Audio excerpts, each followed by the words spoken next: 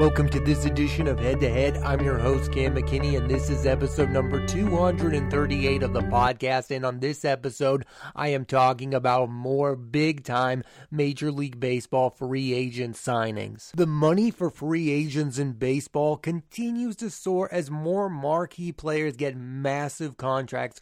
First, 28-year-old shortstop Carlos Correa gets a 13-year, $350 million deal from the San Francisco Giants, and the Yankees sign left-handed starting pitcher Carlos Rodon to a 6-year, $162 million contract. Let's start with Carlos Correa, who becomes the highest-paid shortstop in the history of baseball. He is far and away the biggest benefactor of Aaron Judge turning down the San Francisco Giants. It made it so San Francisco was desperate not only for a star, but a face of their franchise. I think this is a massive overpay. I think he was the third best shortstop on the market behind Trey Turner and Xander Bogaerts. Correa may be the most talented of the bunch, but he's far from the most consistent. In 136 games last year for the Twins, Correa hit .291 with 22 homers and drove in 64 runs. Those are very good numbers for a shortstop. He's a star player, no doubt, but when a franchise gives a player $350 million, they are paying him to be transcendent. Correa has never hit 30 home runs in a season and has never drove in 100 runs. Now, I know these kind of stats are outdated and the analytics will probably tell you he's otherworldly, but this is the kind of contract where this player better end up being a Hall of Fame caliber player by the end of it. I was also not a fan of Correa's tenure with the Minnesota Twins. The shortstop signed a 3-year contract last offseason, and the deal allowed him to opt out right after each and every year. That's fine. He negotiated that. My issue was how soon he made it known that he was opting out. He told the media October 13th while the regular season was still being played. I'm not mad he left the Twins. I just didn't care how it all played out. The biggest pro-Correa argument is his performance in the postseason has been stellar. His 18 playoff home runs are 7th most all-time. I just don't see the San Francisco Giants making the playoffs anytime soon. Are they better with Correa and Mitch Haniger? Absolutely, but far and away from the Dodgers and Padres, who are in the same division. My overall thoughts on Correa is he's a very talented player, but not one I would want to be the best player on my team. It sounds harsh, but it's how I feel about him. Hopefully, for the Giants' sakes, he proves me wrong. I think the ideal situation is what the Astros had, where he was the 4th best player on their team. They had other guys around him. They had Jose Altuve. They had George Springer. They had Alex Bregman. They didn't need to rely on Carlos Correa year in and year out. The San Francisco Giants are making it so Carlos Correa has to put up gaudy numbers to justify this contract, and I just don't see that happening. He now makes more money per year than Mets shortstop Francisco Lindor. That just doesn't make much sense to me. I mean, I don't think you can rely on Correa to play all 162, and I don't think you can rely on the fact that he's going to be happy in year 5 or 6 of this contract. Clearly, he wanted out of Houston. That's fine. Then he wants out of Minnesota. Now I'm supposed to buy the fact that he wants to be a member of the San Francisco Giants for the next 13 years? I don't see him playing out this entire contract, and I could definitely see both sides regretting this decision. In a way, I understand where the Giants are coming from. They've had franchise players like Barry Bonds, Buster Posey, the list goes on and on. They have had stellar players who have been the face of their franchise, and right now, they didn't have one, so they went out and they bought one. I just don't think they picked the right one to make the face of their franchise moving forward. Let's talk about one of the biggest pitchers signing. Carlos Rodon last year pitched for the Giants and was a favorite for the NL Cy Young Award for most of the year, going 14-8 with a 2.88 ERA and 237 strikeouts on the season. The 29-year-old lefty has really found himself as a pitcher. Last year, he won 13 games with 185 strikeouts with the Chicago White Sox. He's made the All-Star team in each of the last 2 seasons. The Yankees are getting a pitcher who is clearly entering his peak years. The team's entire offseason could not have been just bringing back Aaron Judge, and Rodon gives them one of the deepest rotations in the American League. Right now, they have 3 on-paper elite starting pitchers, Gerrit Cole, Carlos Rodon, and Nestor Cortes, and 2 guys in Luis Severino and Frankie Montas who are capable of winning a lot of games if they pitch to their potential. This deal makes those 2 a luxury instead of a necessity. Brian Cashman knows that besides Judge, his lineup is not very deep, so he's turning their rotation into the team's biggest strength. Offensively, they look on paper like a team that's going to hit a lot of home runs, but outside of Aaron Judge, there's just a lot of question marks. You don't know what Giancarlo Stanton is going to be. He was really bad during the second half of last season. You have Gleyber Torres. I don't really know about his future with the New York Yankees. Moving forward, Aaron Judge is the one name on the offensive side of the ball that you know is going to be a mainstay. Now you add another starting pitcher for 6 years.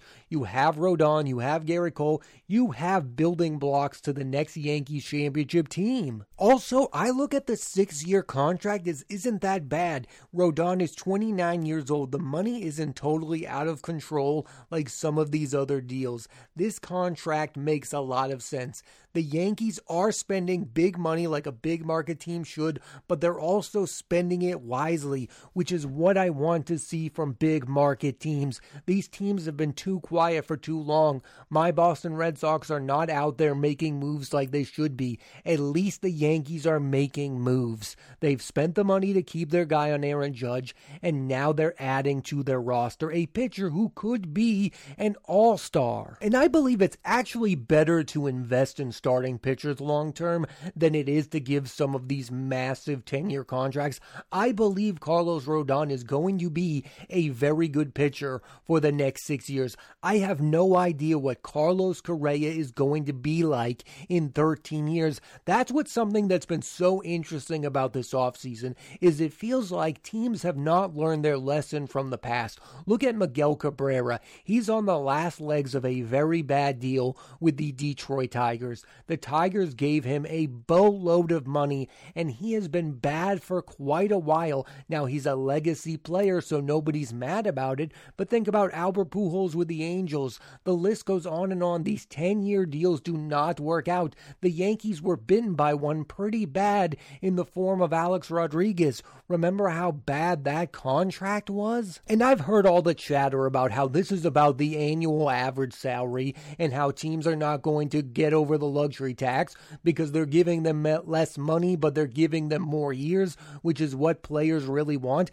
I understand why Xander Bogaerts wants an 11-year contract because he wants to continue to play baseball for the foreseeable future. My argument is, what is Xander Bogaerts going to look like in year 6 of this contract? And by that time, he'll have 5 more years on it. So if Xander Bogaerts is a shell of himself by year 6, the Padres could be stuck with one of the worst deals in all of baseball. Now, I'm not saying that's going to happen, but you can't debate that it's not out of the realm of possibility. I also think so many of these guys who are signing these 10-year deals are joining new teams. You have no idea how that's going to play out. I know Xander Bogaerts is an elite shortstop with the Boston Red Sox. I have no idea how he's going to be as a member of the Padres. Yes, the Yankees gave Aaron Judge a 9-year contract, and he's going to be 40 by the end of that year. Do I think Aaron Judge is going to be a great player for the Yankees at the end of this deal? Absolutely not, but something I do know is that Yankee fans love Aaron Judge, and they want to see him end his career as a member of the New York Yankees. I think that's worth something. I think Aaron Judge is on his way to being a Hall of Fame player, and now he's going to do it as a member of the Yankees. Getting back to Miguel Cabrera, the reason we don't talk about him aging poorly is because he's a member of the Tigers still, and Detroit Tigers fans love Miguel Cabrera. My problem with these 10-year deals is they are being given out to players who were not previously on their teams. Carlos Correa to the Giants, Trey Turner to the Phillies, and Xander Bogaerts to the San Diego Padres. It just doesn't make sense to give a player who has never played for you a 10-year contract. Remember back in the day, they used to only give those to guys who had been on those teams. Derek Jeter got a 10-year deal from the New York Yankees because he was Derek Jeter and he was playing for the New York Yankees. I think that the situation matters and the team matters. I think some of these deals are going to look very bad, and these teams are going to end up with players who are aging badly who the fans don't even care about. I've said this multiple times on this podcast. There is no Los Angeles Angels fan who cares about how Albert Pujols' career ended because they had no prior relationship to his career. And it will be the exact same way for Carlos Correa in San Francisco if he ages poorly. The Giants have no relationship to Carlos Correa as a player. The Houston Astros fans do because he won a World Series there.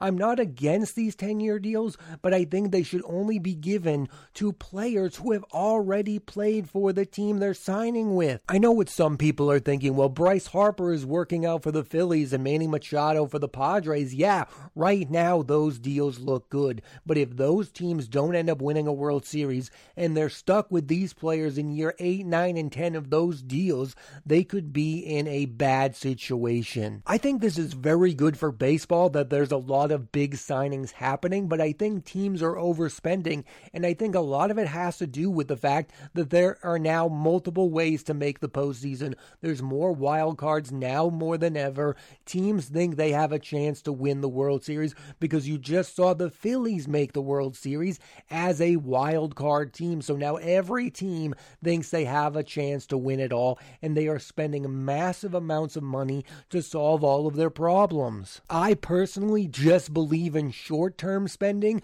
more than I do when it comes to long-term spending. Yes, we all get excited when our franchises sign a guy to a 10-year deal, but most of them do not work out. There has never been one that really worked out. Again, the only ones that work out are the guys who are already with those teams.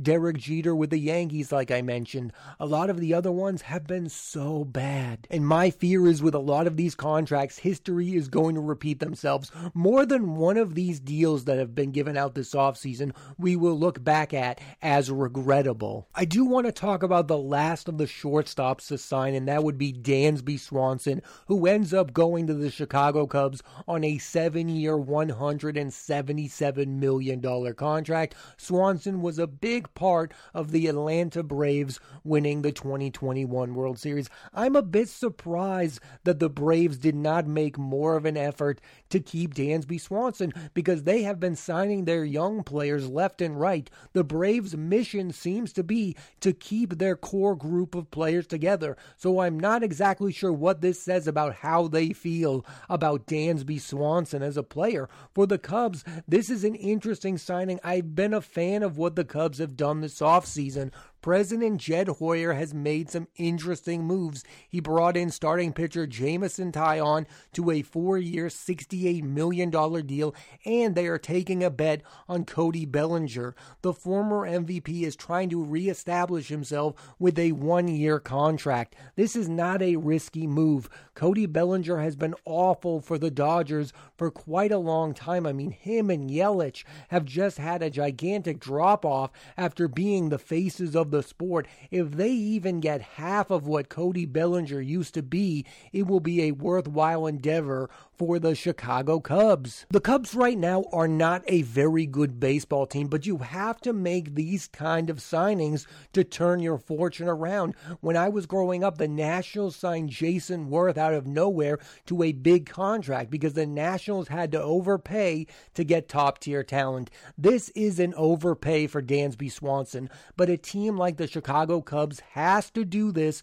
in order to get the player. Remember when the Cubs were bad and then they signed John Lester, some of these signings can help turn your team around. Dansby Swanson might not be the solution to turning the Cubs into a contender, but he can be a part of the solution. I like this player a lot. I think Dansby Swanson is clutch. I think he's very good defensively. He's not a superstar shortstop, but I look at that number. It's a 7-year deal. He's only 29 years old. It's not that big of an overpay. It's $177 million. Xander Bogaerts got $280. Carlos Correa got $350. Trey Turner got $330. $177 million for the Cubs, who were a last-place team last season. That's not that bad. Dansby Swanson didn't get a huge, massive deal. The Cubs are one of those teams I want to be good because I think they're one of baseball's core teams. You want the Dodgers to be good. You want the Yankees to be good. You want the Red Sox to be good.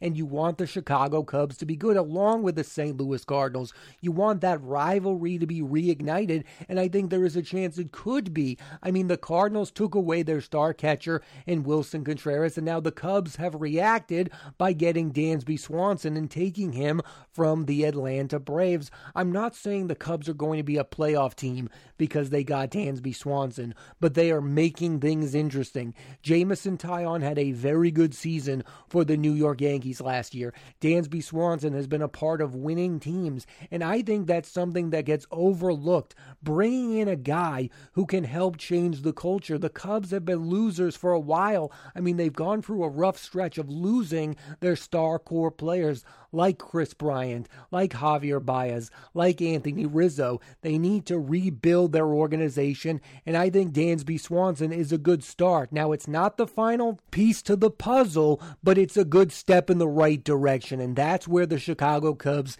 needs to be. I ultimately thought that they would end up with Xander Bogaerts, but I think Dansby Swanson almost in a way makes more sense because it's a lot less money. A team like the Chicago Cubs should not be giving out 11 years, $280 million to any player. The Padres did that because they were a Xander Bogaerts away from being a contender. The Cubs are not a Xander Bogaerts away from being a contender. They're a Dansby Swanson away from being an interesting team. Now the Chicago Cubs are interesting. They're starting to spend money again. And the other team in Chicago also made an interesting move. One of the better outfielders available during free agency is now off the board as Andrew Benintendi now signs with the Chicago White Sox for 5 years, $75 million.